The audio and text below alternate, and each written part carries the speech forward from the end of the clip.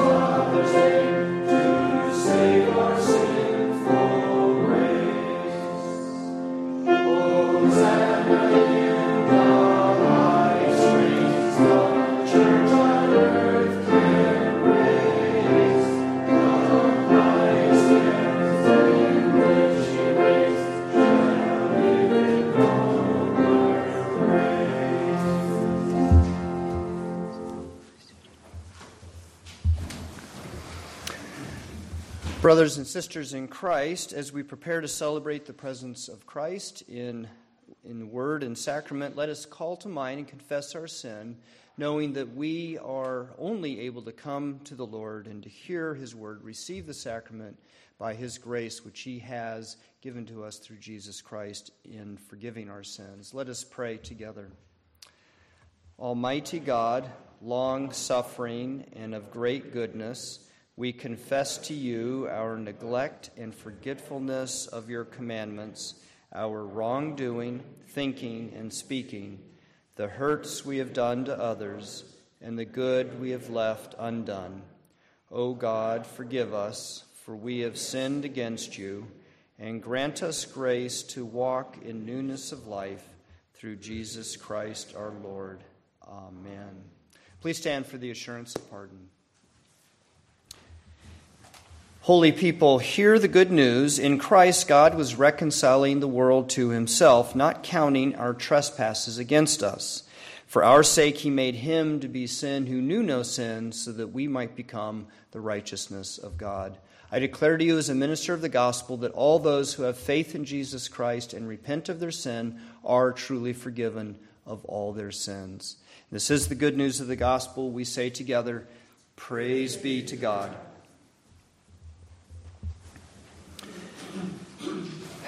Hear the words of the apostle who wrote to the church these words: "Rejoice in the Lord always. Again, I will say rejoice.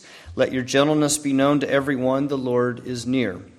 Do not worry about anything, but in everything, by prayer and supplication, with thanksgiving, let your requests be made known to God. And the peace of God, which passes all understanding, will guard your hearts and your minds in Christ Jesus. Finally, beloved, whatever is true, whatever is honorable, whatever is just, whatever is pure, whatever is pleasing, whatever is commendable, if there is any excellence and if there is anything worthy of praise, think about these things. Keep on doing the things that you have learned and received and heard and seen in me, and the God of peace will be with you. A couple comments on what I've just read to you. One is not the anxiety that we often feel and the worries that we have about things that come along every day. They seem to come and hit us, and we can take those on and we can wallow in them, or we can bring our prayers to our Father and make our supplications known to God and turn them over to Him. So encouragement to do that, to hear these words, to do that. And then the other thing is the question, is there anything good and excellent in this world? We in the Reformed tradition emphasize total depravity. Everything's been corrupted and affected by sin. But does that mean there is nothing good or excellent in the world anymore? And that's not what Paul clearly is saying here. He says, think on them. If there is any, there is. He's using a form of grammar there to say if there is any excellence, if there's anything worthy of praise. And there is, then think on those things and seek after those things. So an encouragement also to not be a skeptic or despair of anything good and worthy in this world, but to pursue those things and dwell upon them in all different forms and fill your minds with those good things and then add to them. This is God's will for us in Jesus Christ, and let us say, Amen. Our hymn is number 692, To You, O Lord, I Fly.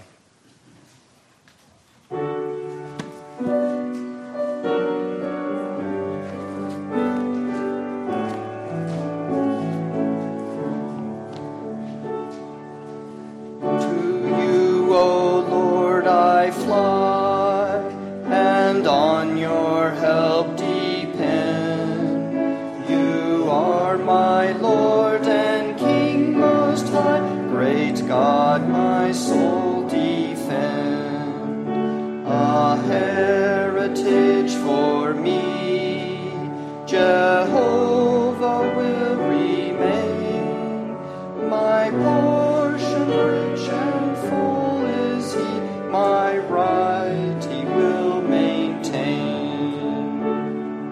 The lot to me that fell is beautiful and fair, the heritage in which I dwell is good beyond compare.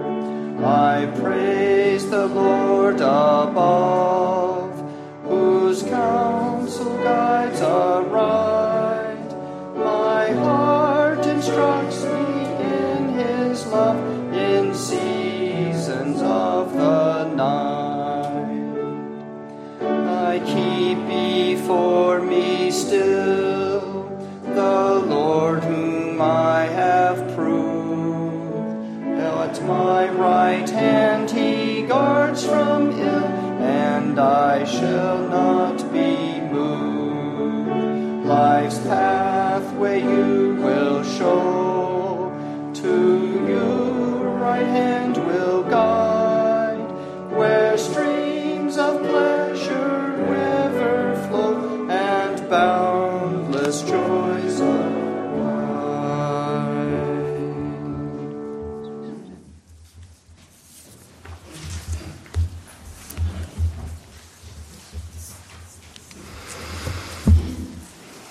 Let us pray, as is our duty and our great privilege. Let us pray. Almighty God, our most blessed Father, You have shown us great compassion and true mercy and unending kindness. For You have acted for us for our salvation in Jesus Christ. And we are clothed now because of Him in the beauty of Your grace. We find ourselves wrapped in Your goodness, Your patience, Your love, and righteousness. We do confess that once we were dressed in the smelly rags of our sin and wretchedness, but in Christ You have dressed us in Your garments of grace, and You've made us a people holy in Christ. Our thankfulness bursts from our hearts, for in Christ we are what you created us to be. Christ has made us real human beings bearing your image. And so with heartfelt mercy and compassion, we pray for those who are still clothed in sin and brokenness and bound up by the powers of this present age, as well as for the needs of those who share with us the resurrection life of Jesus Christ. We make our prayers to you for those who protect us and who watch out for us. We pray for the soldiers, law enforcement officers, security officers. We pray for Mike and Seth, Douglas Ryan, the Hannum son, and others we know. We pray that their work would be done with care and respect for all. Thank you for the order you give to human society, moral order, so that while wickedness and sin and self-interest and exploitation do reside in this world, you provide for the general welfare of humanity. We also pray for peace and just government in other nations, not just for ourselves. We pray for that in Syria, Afghanistan, Mexico, and other nations where there is violent conflict and disorder. Hear our prayers for those who rule and govern us and protect us.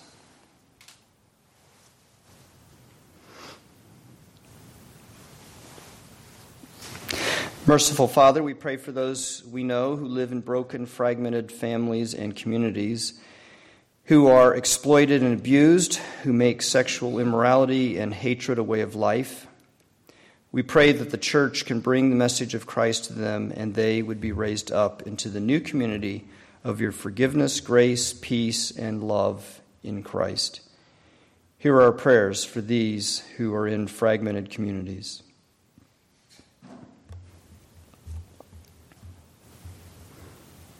Gracious God, we pray for the Christian church. We thank you for the freedoms the church has in this country, and we pray you would stop those who want to take them away, who are standing up against the church. We pray for all the people of Christ to live for him in this world, to stand firm and to have a courage that comes from you.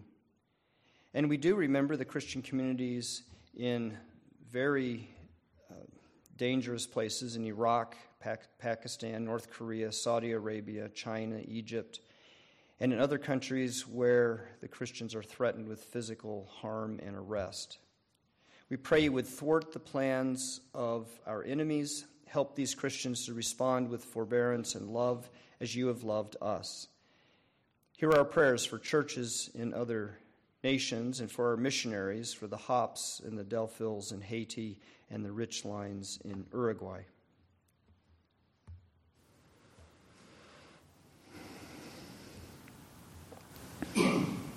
We pray for the Orthodox Presbyterian Church.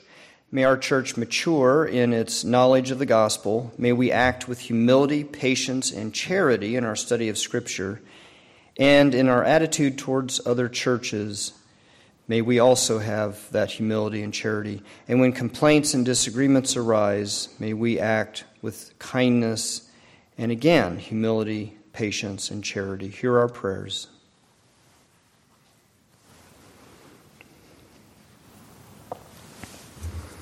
On our hearts also, Heavenly Father, are those in need within this congregation and among our friends.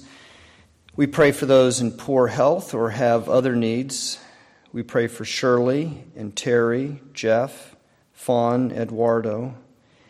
Our friends, Becky, Kristen, Mrs. Mesner, Angie, Bill, Phil, Josh Hannum, Tom, Judy, Karen, and others we name to you in silence. For your healing we ask, for your comfort we ask, for good medical care we ask.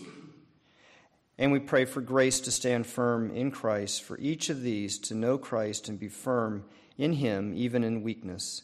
Heal them, provide for their needs, and may we encourage and give them aid. Bless Providence Church to be joined together in love and peace and in our witness to Christ, and sustain us with what we need, O Father. Hear our prayers for Providence Church.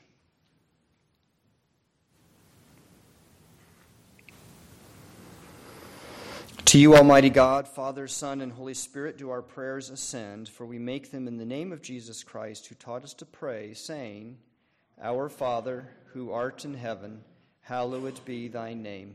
Thy kingdom come, thy will be done, on earth as it is in heaven. Give us this day our daily bread, and forgive us our debts as we forgive our debtors. And lead us not into temptation, but deliver us from evil. For thine is the kingdom, and the power, and the glory forever. Amen. Let us present our gifts and offerings to the Lord.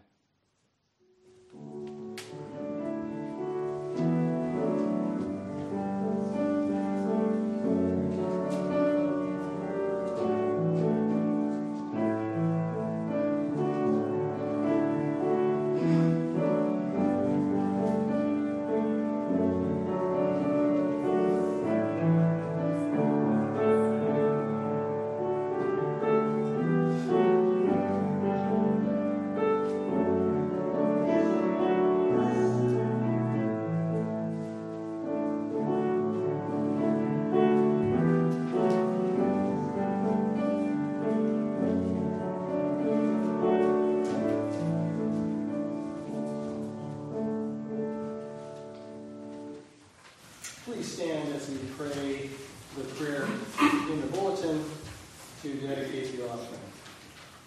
O Lord our God, you have given us life, a place to live in, and people to care for our needs. Open our eyes to each other, and also the poor, the oppressed, the alienated. Make us humble enough to help and comfort them, so that your love and justice and peace may come to them. We offer ourselves and our gifts to you and to the service of others, through Jesus Christ our Lord. Amen.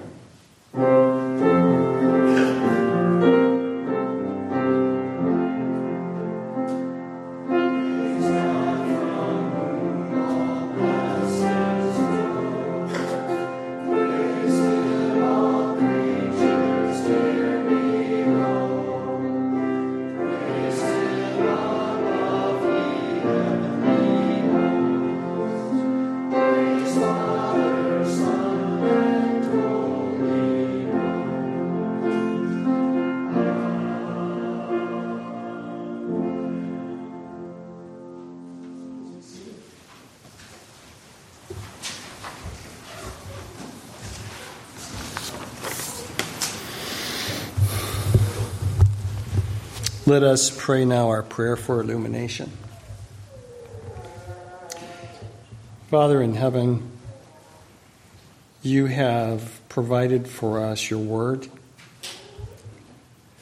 We pray that it would have its good and powerful effect as it is read and preached today among us, and that our hearts would be illuminated in order to receive your word, that our minds might be renewed and our faith strengthened in Christ's name. Amen. Our Old Testament reading is in the book of Daniel. Toward the end of the book, chapter 12.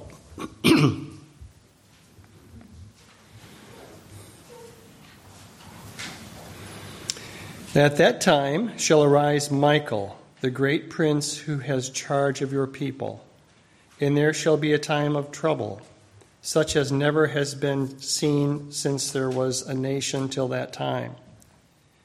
But at that time your people shall be delivered, everyone whose name shall be found written in the book. And many of those who sleep in the dust of the earth shall awake, some to everlasting life, and some to shame and everlasting contempt. And those who are wise shall shine like the brightness of the sky above, and those who turn many to righteousness like the stars forever and ever. But you, Daniel, shut up the words and seal the book until the time of the end. Many shall run to and fro, and knowledge shall increase. Our Psalter response is in the bulletin. Hear, O Lord, When I cry aloud, be gracious to me and answer me. You have said, seek my face. My heart says to you, your face, Lord, do I seek. Hide not your face from me. Turn not your servant away in anger, O you who have been my help.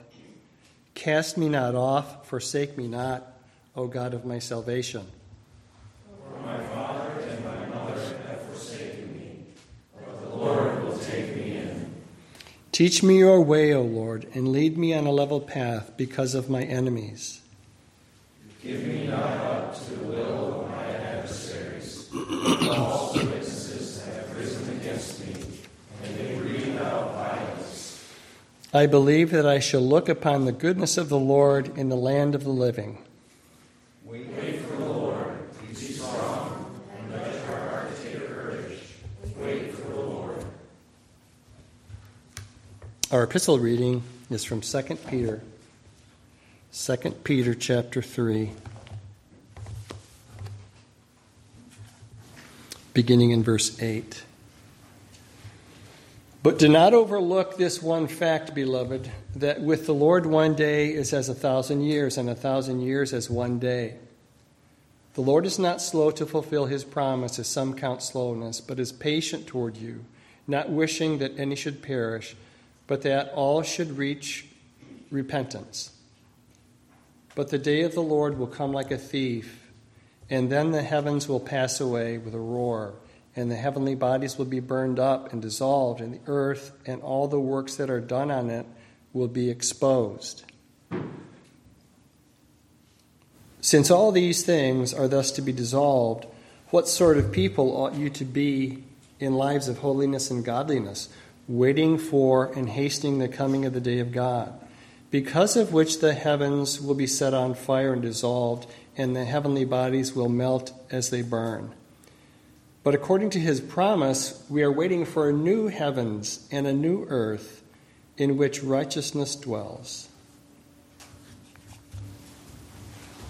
Our gospel reading is in Mark chapter 13.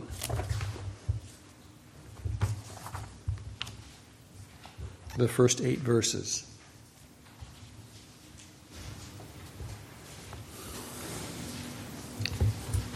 And as he came out of the temple, one of his disciples said to him, "Look, teacher, what wonderful stones and what wonderful buildings." And Jesus said to him, "Do you see these great buildings? There will not be left here one stone upon another that will not be thrown down."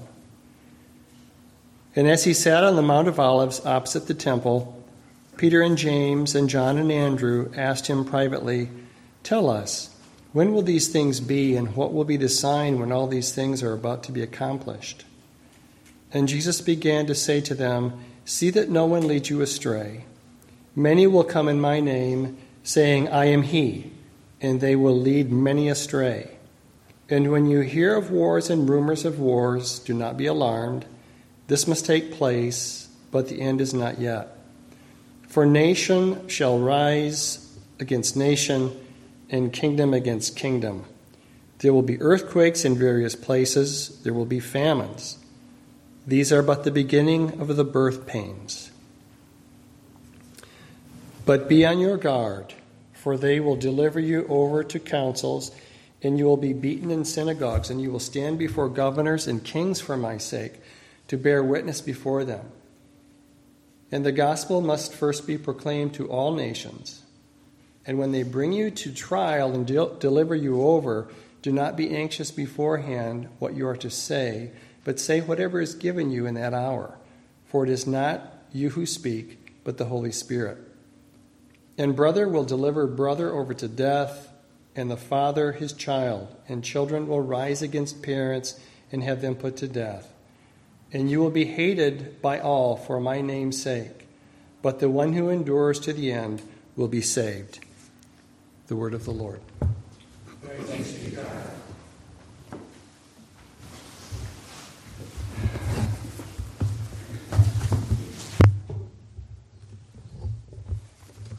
Our 3 lessons, the one from Daniel, 2 Peter, the epistle lesson, and our gospel lesson, all have apocalyptic language in them. Technically, Daniel's pre-apocalyptic, but the prophets, the late prophets, started using language that began to be picked up and turned into apocalyptic language later. So they all three have that kind of language in them. Now, our text in Mark 13, Jesus is leaving the temple. He's been in the temple with his disciples. They've listened to his teaching while he was having the conflict with the Jewish leaders. But now they're leaving, they're moving out of the temple, and Jesus is leading them out of the temple into the larger turbulence of the city and the world. So there was definitely conflict in the temple with the Jewish leaders, but now they're going out of the temple, and there's a larger turbulence going on beyond it. The disciples go out into the instability of this world with Jesus. And once again, Jesus teaches his disciples about being in this world. His teaching wasn't just for them when they were around the Jewish leaders in the temple. It's beyond that for this whole world. So we are Jesus' disciples, so we give heed to his teaching as well. His teaching is for us. Whenever these apocalyptic texts come up in our readings like Mark 13, and I read somewhere, I think this is accurate, that every single writing in the New Testament has apocalyptic language in it. So it's important to understand what apocalyptic language is and not read it like some other kind of language. It's its own kind of writing, its own kind of way of speaking. But whenever these apocalyptic texts come up, such as in Mark 13, they sound fanatical. Jesus speaks of wars, rumors of wars, earthquakes, and famines. We hear about those things today as well. But when you hear religious people use this kind of language, it begins to sound fanatical. Other religious groups have language with some of the same key words in them. Judaism uses this kind of language. One of the Jewish writings from around the first century, it's 4th Ezra, it's a writing, Jewish writing, it says, "Behold, the days are coming when the Most High will deliver those who are on earth, and bewilderment of mind shall come over those who dwell on the earth, and they shall plan to make war against one another, city against city, place against place, people against people, kingdom against kingdom." And 4th Ezra has a lot of other language in it, but this is just one place where it speaks of war in that way. Islam also uses this language in order to talk about the end of days. It has the sound of overly religious interpretation of events. Such language is electrically charged, portents and signs of divine corruption in the world. It's as if God was unhinging the frames that hold the world together. That's sort of the imagery that you get with this kind of language. Now, it sounds strange to us, and maybe even more strange to us, because we've grown accustomed to our modern language about wars and earthquakes and famines. Wars are said to be indicative of national self-interest or protection from evil designs, or because of evil designs, or because of just raw power. Did you know that there are more than 40 wars or armed conflicts going on in the world right now, around the world? 40 of them. You don't usually hear about all 40, or maybe you think some of those that you thought had stopped haven't stopped. Russia's invasion of Ukraine has drawn much of the attention for the moment. And one explanation, this is sort of the kind of modern take you get on these things, one explanation of Russia's aggression is that Putin wants to restore the borders of the old Soviet Union. Do you know that he was the head of the Stasi in East Germany before the wall came down, before the Soviet Union collapsed? He was in charge of the Stasi, which is the secret police in East Germany. So because this might be, who knows, but it might be Putin's plan, Poland and Finland are alarmed, as would you be if you were a neighbor of Russia, and they're interested in joining NATO. So there's a modern kind of explanation of wars. It's a sort of explanation we hear a lot. Earthquakes. Geologists explain them to us. Earthquakes are usually caused when rock underground suddenly breaks along a fault. This sudden release of energy causes the seismic waves that make the ground shake. Now, scientists measure and track this kind of thing. At one time, I actually looked up how many earthquakes, and you don't even want to know how many earthquakes are happening right now across the world. They just, there are all these seismographs that can sense these kinds of things. There's just a lot of them. The Earth is a very moving kind of object.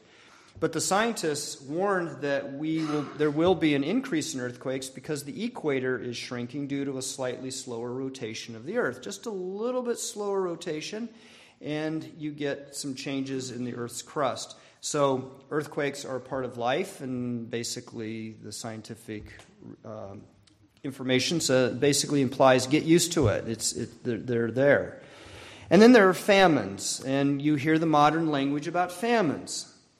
Famines are caused by lack of water, sometimes, or a lot of times. Lack of water, you can't grow the crops, so you have the animals are dying. I think I heard in western Kansas, where I pastored a church, they lost a huge amount of cattle because of low rainfall, low water out there, like thousands and thousands of cattle. But that does happen, but many of the famines are because of governments that displace people, chase people out, or these conflicts chase people out, and they end up in an area where there isn't much food, and there's no way to really maintain their herds, and so they're starving. Or policies that leave crops to wither, as well as lack of education in productive farming techniques. And now, what do we have? We have the supply chain problem. So all of these things can feed into and exacerbate famines. So when we hear apocalyptic language speaking of war and earthquakes and famines, like we do in the Gospel of Mark, it sounds religiously over the top for us because we're so used to the modern kinds of explanations. And yet, even scientific-minded people today who would push this text away as a bunch of religious hype, they still have serious worries that our world is going to crack apart. And so very often, when science begins talking about these things, or science is used by some to talk about it, it begins to move over into the language of apocalyptic. You begin to hear sort of the apocalyptic language even with science. That the earth will collapse in a heap of smoldering ruin, or we will choke to death on carbon dioxide and methane. In other words, what are they talking about? An end. About our existence, human existence, and the earth coming to an end. We are given more and more reason to feel insecure and anxious about an approaching doomsday. Science hasn't really helped, even with its own language, with that. We get anxious about it, and we worry about it. Well, in the church, there's another take on this. There are actually a lot of different ways that texts like this have been interpreted. Some Christians seem to thrive on the apocalyptic. That's sort of their default, their go-to. And so they really dig into it when they hear this kind of language. They hope to see God rip open the heavens and shake up the earth. They're looking for that. I'm not sure they want what they're after, but that's what they hope to see.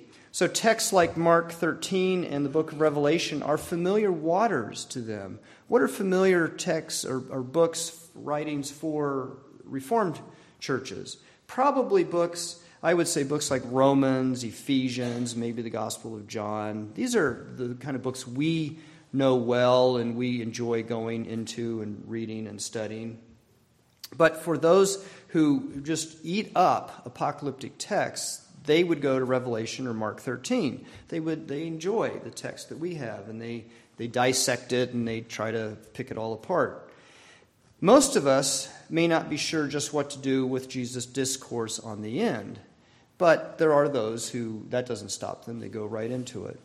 So our Lord Jesus Christ sits down with us this morning to teach us about the end in God's salvation.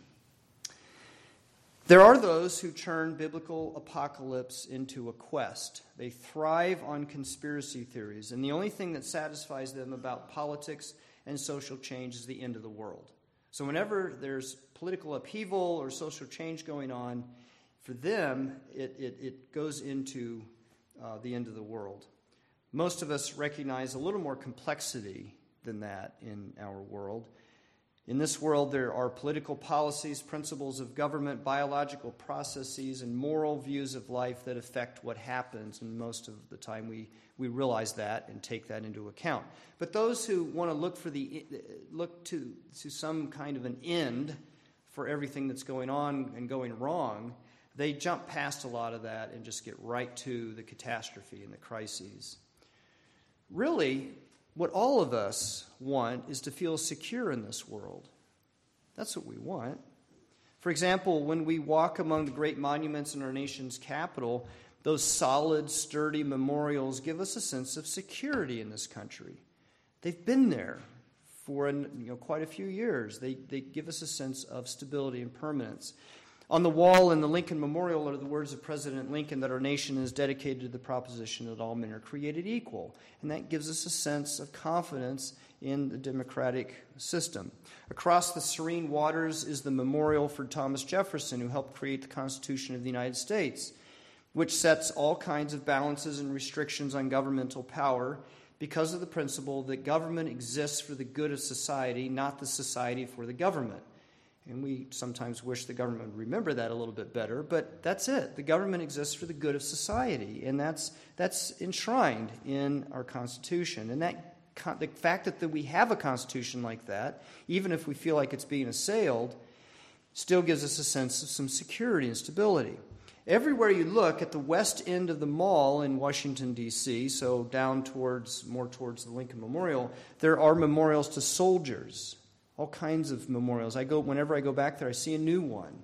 The Korean War, the Vietnam War, all these different monuments to remind us of our armed forces and our nation's commitment to protect us from foreign invaders and the destruction of freedom. And then, of course, the Constitution of the United States is on display. We can go over to the National Archives building, and it guarantees us rights of freedom. The foundations of our security in this country are firmly set in place, and we see the great memorials of this to this effect in Washington. So why am I telling you all that? Because that's exactly how the disciples felt when they were standing in front of the temple. It was the same for them. In our reading from Mark, one of Jesus' disciples said to him as he turned around and looked at the temple structure behind him, "Look, teacher, what wonderful stones and what wonderful buildings." Now, architecturally speaking, it was impressive. I don't know if it's actually classified as one of the wonders of the world. Somehow I have it in my head that it was the ancient wonders of the world. But if it wasn't, it certainly came close. The temple had been rebuilt, bigger and more solid than it was before. So you know that the first temple had been destroyed. The second temple was built even bigger and stronger. And then Herod was adding on to it. So Josephus, a Jew who lived at this time, described the massive stones of the temple. He says the largest ones were, and this is in cubits, not feet. Cubit, I think, was about 18 inches long. But 25 by 8 by 12 was one stone at the base of the temple. Okay? So that's about 38 feet long by 12 feet wide by 18 feet high. That's big. The dimension, that is roughly half the size of the sanctuary for one stone. Now, Josephus, being a writer in his day, wanting to be impressive about the temple, probably exaggerated a little bit, but let's just tune it down a little bit. Even with his exaggeration, that's still a massive stone, just one. Not only was it enormous, the temple was ornamented, and the stones were ornamented with marble. So on the outside, there was marble attached to it. Gold leaf on the front, hopefully maybe 8 feet high, so people like me couldn't come by and pick some of it off. Gold leaf was on the front. What did that do? Well, it reflected the sun's rays. It made the temple dazzling in the light. So for the Jewish people, this was not just an architectural marvel. The temple was a sign of God's presence with them. You see, it wasn't just like we might be impressed by the monuments in D.C., that these are here, we have these institutions that are set in place. It was more than that. It meant God was present with them. In the days of King Solomon, God's glory had descended upon the temple. Remember that? 1 Kings 8. The temple's built, it's being dedicated, and then the cloud of God's glory comes down and descends upon it. Wow, that's impressive. 1 King tells us that the cloud filled the house of the Lord so that the priests could not stand to minister because of the cloud, for the glory of the Lord filled the house of the Lord. It was so glorious, the priests were kind of pushed out. The temple meant that God was with his people. So even though Israel had sinned against God and incurred his wrath, even though their land had been invaded by foreign powers, even though there was economic hardship, the people with the temple there could feel secure. God would protect and deliver them. Yes, he had judged them. He had been angry at them in their history, in their past, but he was their God. He was in covenant with them, and they could count on his ultimately protecting and delivering them. So this is what made Jesus' response so troubling. Do you see these great buildings, he said? There will not be left here one stone upon another that will not be thrown down. In other words, the stones of this temple will be ripped down and razed to the ground. The temple will be razed, the stones pulled off each other, the gold stripped off, all the fine ornaments taken away. Jesus declares to us that the institutions and bases of the security that we have in this world are under the judgment of God. So it starts at home with the temple, but there it is, the base of their security, the institution that reflected that security very strongly for the Jewish people. And Jesus is saying it's under the judgment of God. And if the temple that God had instructed Israel to build and that he was pleased to reside and be present, if that's going to be destroyed, well, then what about all the other institutions and monuments and bases of our security in this world? So Jesus minces no words. God's judgment would come upon the temple in the city of Jerusalem. Judgment comes. The temple was not permanent. As with all the other institutions and symbols of security, of our security in this world, they are under God's judgment. Our security cannot be based upon them. Now, I feel what you feel. When I go to the Washington, D.C., when I go to the mall, I take pride in our country. I see the great things that have been done. Is it a perfect country? No. Have we made serious mistakes in our society? Yes. Have we had to grow and mature and battle through a number of things? Yes. But I take great pride in what our country has accomplished and the security that we have here and how there are freedoms, real freedoms for people. And so I feel all that as well. But our security cannot be based upon these things. They'll not hold up. They will give way. Jesus has come to break our bedazzled confidence in the institutions of this world and to set our confidence on the true security that underlies this world in our very lives. So you see what's happening here? With his teaching, he is shifting the disciples and your security away from the things that we've created in this world to him and to the very basis of our true existence. John Calvin puts it this way. He says, the vast size and wealth of the temple, like a veil hung before the eyes of the disciples, did not permit them to elevate their faith to the true reign of Christ. In other words, they were looking at these things and their faith was inhibited to look at the Lord Jesus Christ as the basis of their security. So Jesus affirms that these things which occupy their attention will quickly perish. The Constitution of the United States is a great and wonderful document. It is head and shoulders above many other political contracts. The United States is a great nation. Our military is the most powerful in the world, we think. But none of these are permanent. Our security cannot ultimately rest on them. God is the one who makes us secure, nothing else. And if we're not careful, these other things will slip in there and try to take the place of God. In the church, when the walls of our security start to come apart, then we are susceptible to being misled. Jesus cares about us, so he warns his followers. He warns us. He warns us of false messiahs. Take heed that no one leads you astray. There will be those who come in his name, not the name of Jesus. Do you know there are lots of Jesuses in the world? Jesus is usually the way it's pronounced. Lots of them. But that's not what he's talking about. He's not talking about that name. He's talking about the name Christ, Messiah, Savior. They will come and say, I am the one who can save you. Most immediately in the days of the early church, there were those in Palestine who claimed to be the anointed one of God. There were a lot of messiahs running around, people who claimed to be that designated savior of the Jewish people, and that they would make the people secure.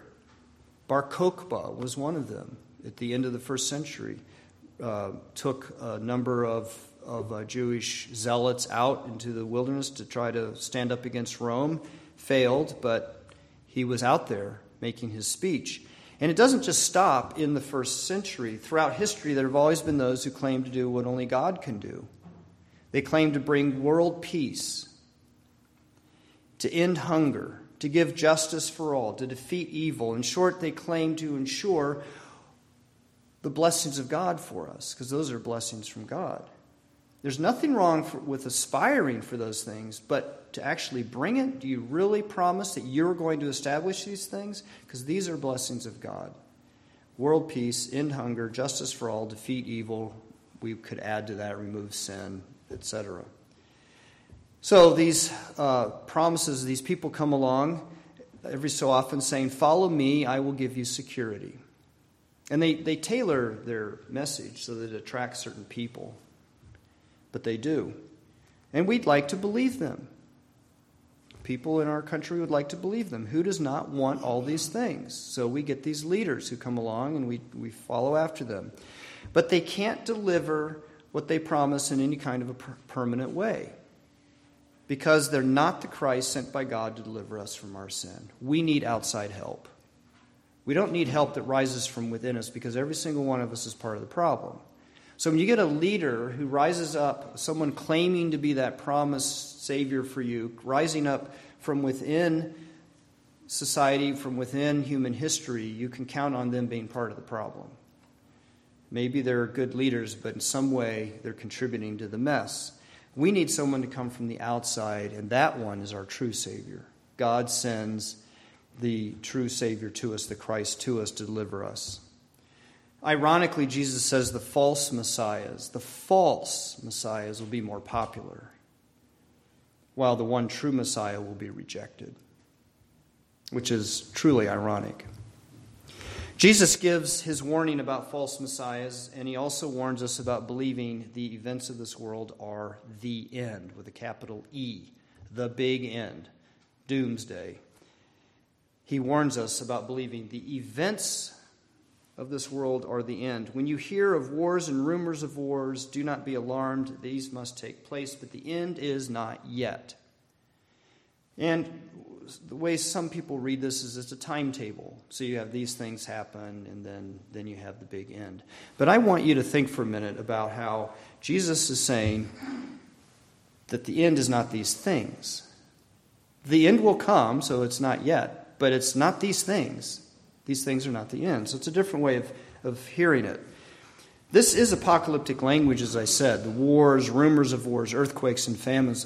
Jesus is using apocalyptic language. So this kind of literalness about it is really missing much of what Jesus is saying. It's not that he's saying there won't be wars and things. It's not like that. It's just the way it's being used. In the Bible, these are signs that God is shaking up the world. That's what apocalyptic shows, disruption. Things being shaken up, wars, rumors of wars, earthquakes, and famines. It's language of God's judgment and the restoration of his creation. And those who sit comfortably in this world, and it's very easy for us to do that, who listen only to scientists, don't see these events as signs. They don't hear them as apocalyptic language. They just hear them as natural wonders, natural events, or maybe not natural in the case of a war, human cause, but they don't see them as signs. But that's what Jesus is saying. These are signs. Those who listen to the Word of God and have had to endure unjust governments, persecution, violent conflict, they're looking for God to intervene. It's very easy to sit around when you have a comfortable life and hear about these events and go, oh, well, I guess we'll go help clean up that disaster, or we'll, I'm glad it didn't hit me. I get to go on with my happy life. But if you're in a place where you're being attacked, persecuted, living under a truly evil, unjust government, violent conflicts going on all around you, you're looking for divine intervention. And you're going to hear these things the way Jesus intends them, as a sign of something.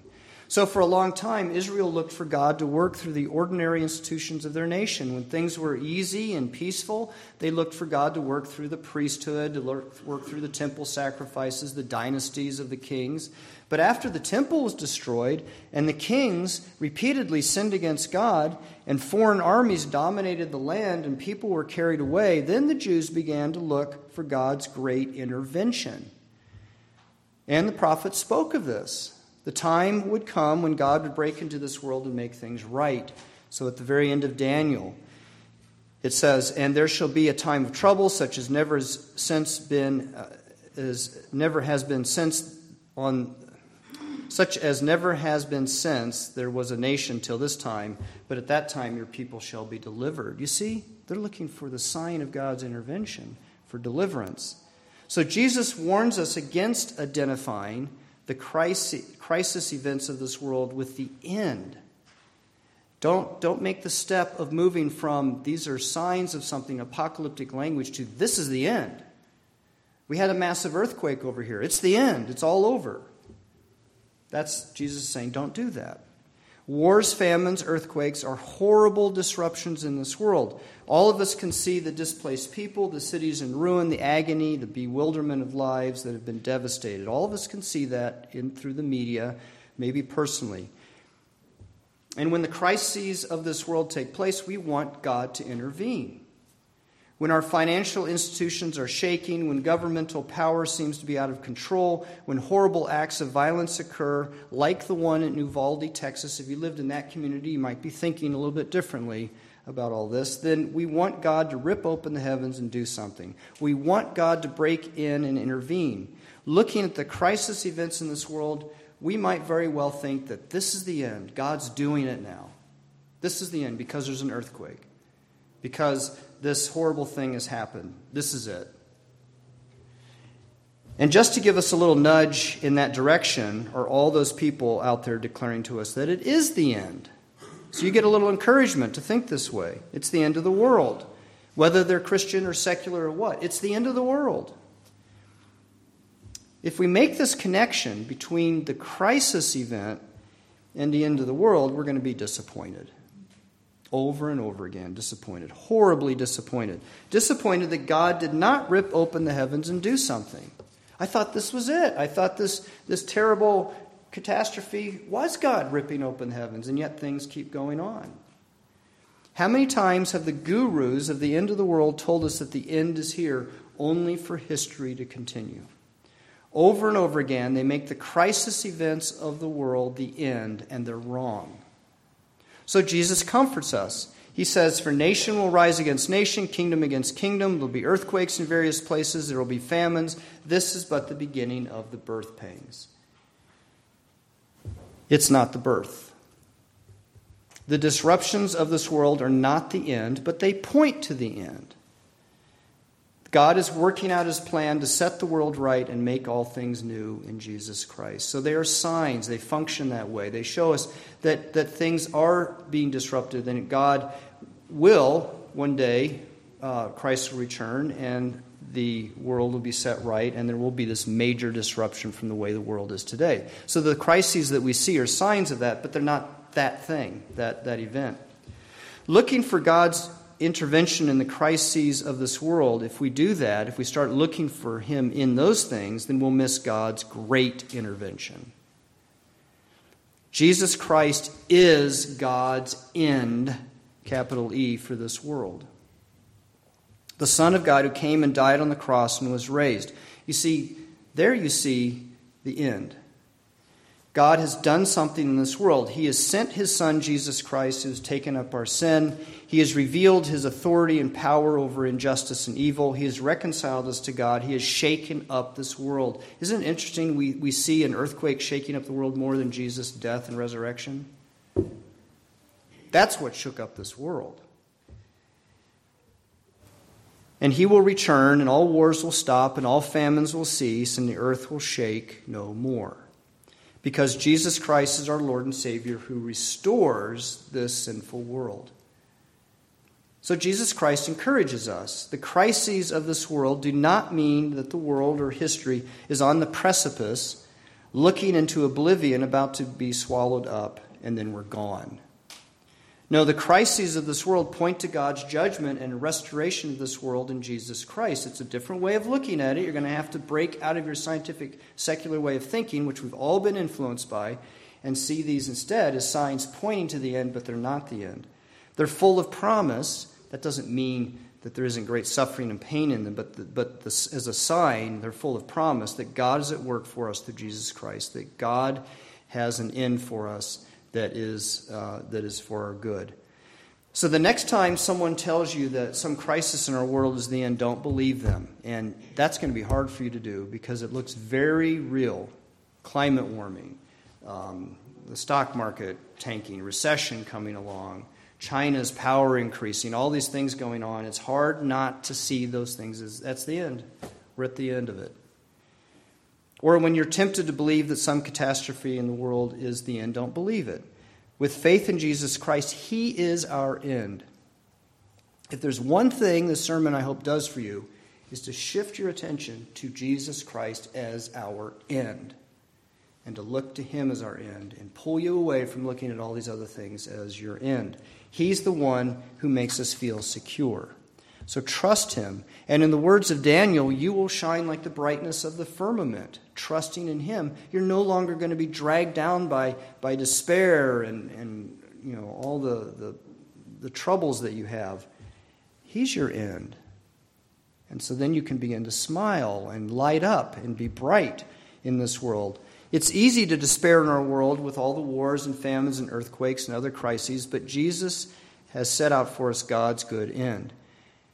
And you're not just to believe this and keep it to yourself. We're to bear witness to the good end of Jesus by not creating conflicts. See, we have a way of participating in this. By not creating conflicts, we're not saying these are our end, we're going to add to it so that we all kind of reach the end quicker. Instead, we're to be trying to help stop conflicts, which points to the good end in Jesus Christ, because that's what He will do. He will stop the conflicts. We're to feed the hungry, help people rebuild after the earthquakes, because all of this points to what Christ will accomplish. We can't accomplish it, only He can, but we can participate in the signs of God setting things right in this world. So these crisis events are not the end, but Jesus is the end. Let us pray. Blessed Lord, who causes all holy scriptures to be written for our learning, grant us so to hear them and read them and mark and learn and inwardly digest them, that we may embrace and ever hold fast the blessed hope of everlasting life, who is Jesus Christ, and who is given to us as our Savior and our Messiah. He who lives and reigns with you in the Holy Spirit, one God, forever and ever. Amen.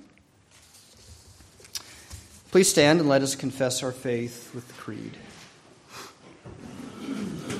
We believe in one God, the Father Almighty, maker of heaven and earth, of all things visible and invisible, and in one Lord Jesus Christ, the only begotten Son of God, begotten of His Father before all worlds, God of God, light of light, very God of very God, begotten, not made, being of one substance with the Father, through whom all things were made, who for us and for our salvation came down from heaven and was incarnate by the Holy Spirit of the Virgin Mary and was made man, who was crucified also for us under Pontius Pilate.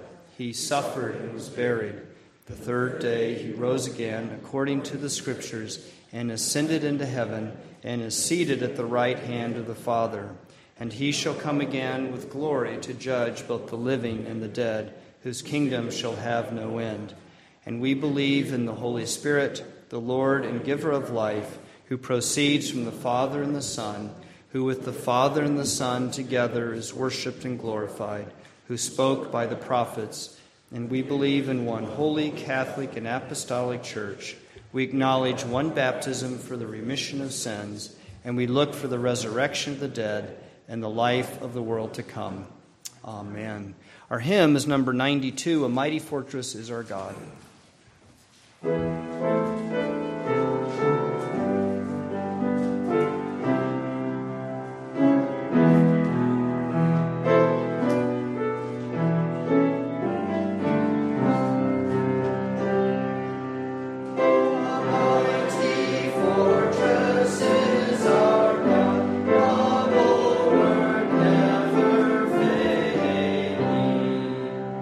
Our helper, He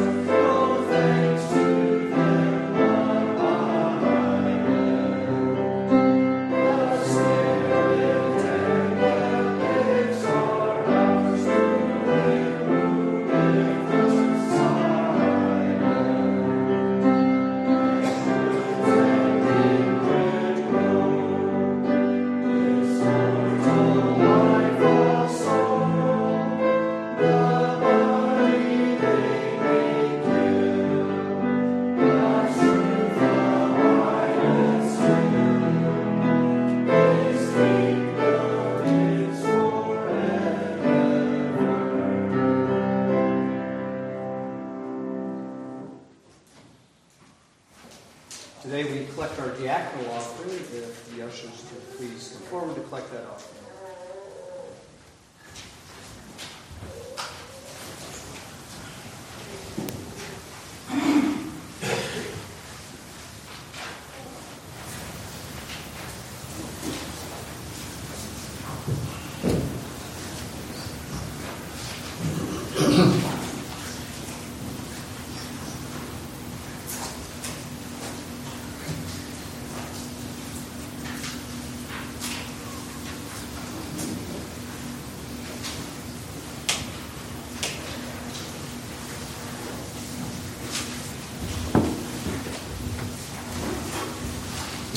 Let us pray the prayer for the diaconal offering together. Gracious God, our offerings proclaim that work and worship are one, that life is undivided. Use these gifts for your church's ministries of proclamation, reconciliation, service, and mercy. In the name of Jesus Christ. Amen. This is the Lord's table, where we are met and nourished by the risen Lord, and where we have true fellowship with one another. We're brought together here in what a confession might say, a mystical way, in a way that's beyond our senses, although we see it to some degree. But we're brought together in a very powerful, living way here at this table because our Lord is present. And so we are brought together and made secured as members of His one body. As they were eating, Jesus took bread and blessed and broke it and gave it to the disciples and said, "Take, eat, this is my body." And He also took a cup, and when He had given thanks, He gave it to them, saying, "Drink of it, all of you, for this is my blood of the covenant, which is poured out for many for the forgiveness of sins." We do welcome to this table all who have been baptized and publicly profess their faith, and who are communicant members in good standing of the Christian church. Now you are to come to this table with a true faith in Jesus Christ. We don't come here casually. We are invited. These gifts are set before us, and our Lord invites us. But we come believing that He is our Lord and our Savior. We also have a sorrow for our sin. We want to turn away from our sin and not live that life, but live according to our Lord and His righteousness. We rely completely upon God's grace to live that life. We cannot do it perfectly, but we know that our Lord has now adopted us as His children, and so we can be comfortable and know that we are set free to live for obedience. We are to lead a godly life in peace with and love toward our brothers and sisters.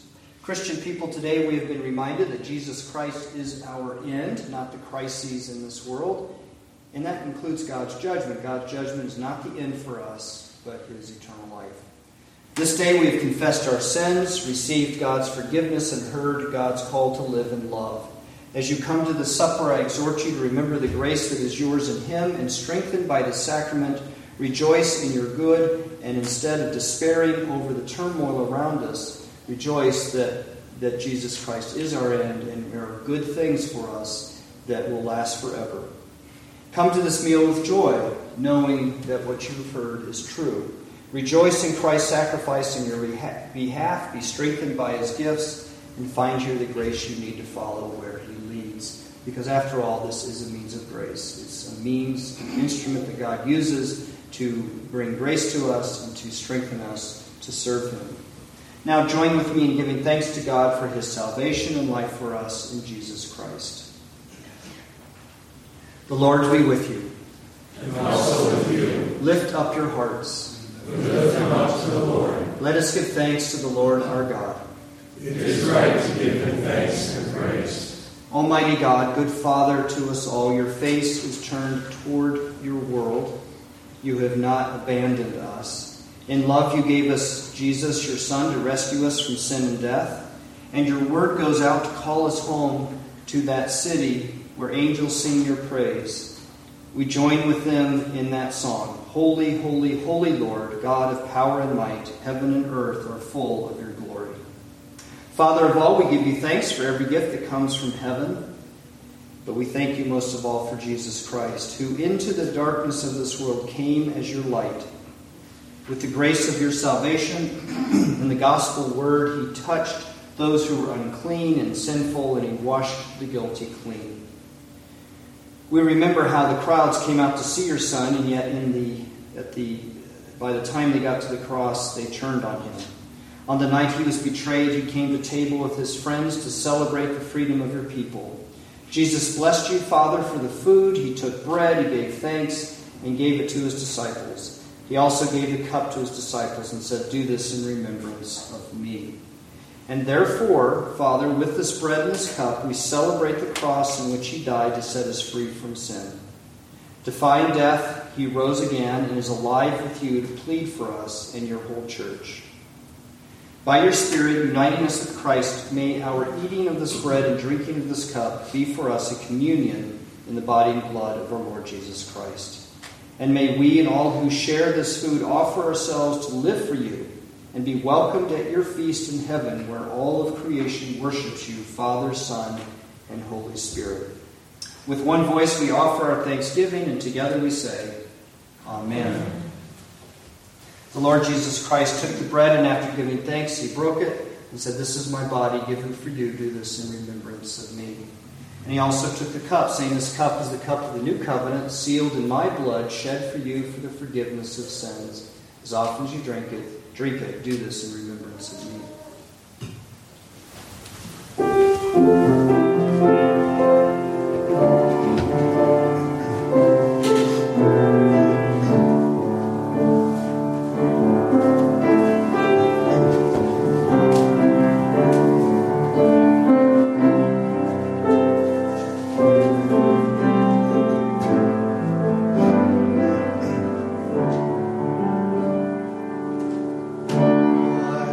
Wondrous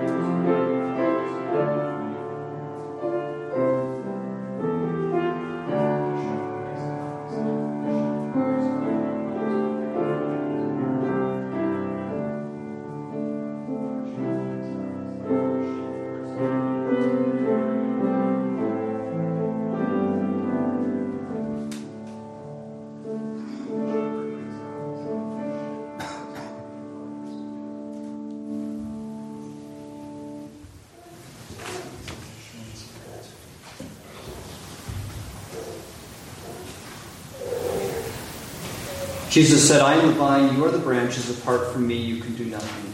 Take and eat this bread and drink this cup, and remember Christ's body and blood given for you. Receive it with faith and thanksgiving. Take and eat and drink.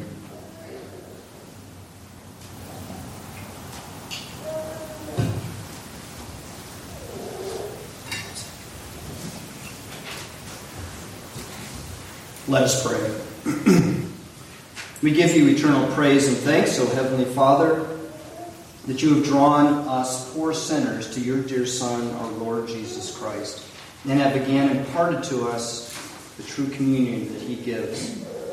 And we ask you, grant to us that this Holy Communion may always be effective and strong in us, so that in true faith, propriety, patience, and love, also with diligence, we may lead a new and heavenly life, wholly pleasing to you, to your praise and honor, and for the edification of our neighbor.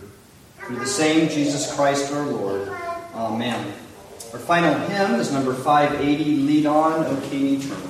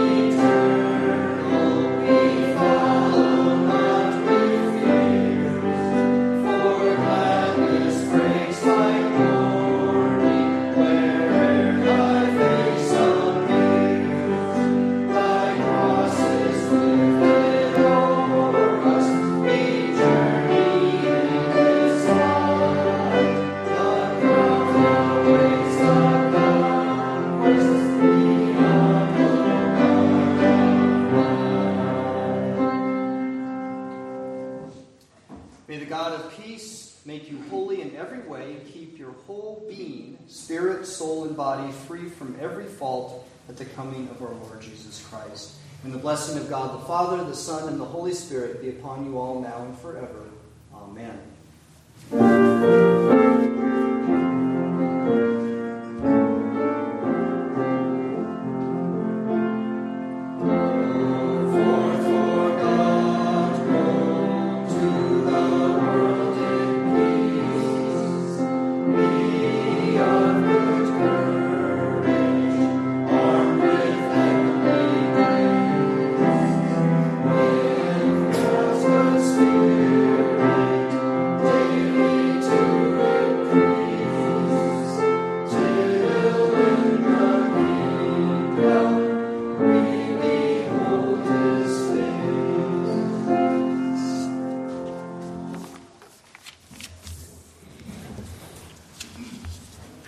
Good morning. I would like to point your attention briefly to our calendar of events in the insert in the bulletin.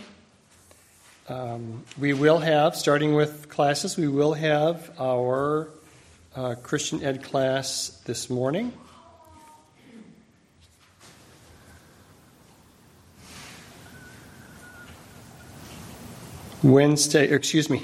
Thursday, women's prayer meeting is on August 11th at the Roberts home. Please keep in mind the outreach beginning at Lawrence Tech University starting this fall. Actually, I think starting with an information table at an event prior to school starting in August, but hopefully ongoing into the fall at Lawrence Tech. Next Sunday, Pastor Jeff will be away, and Steve Gonzalez will be with us preaching the Word. So that's next week. And that's it. Fellowship lunch. Oh, fellowship lunch next week. Okay, right. Very good. Thank you. You're dismissed.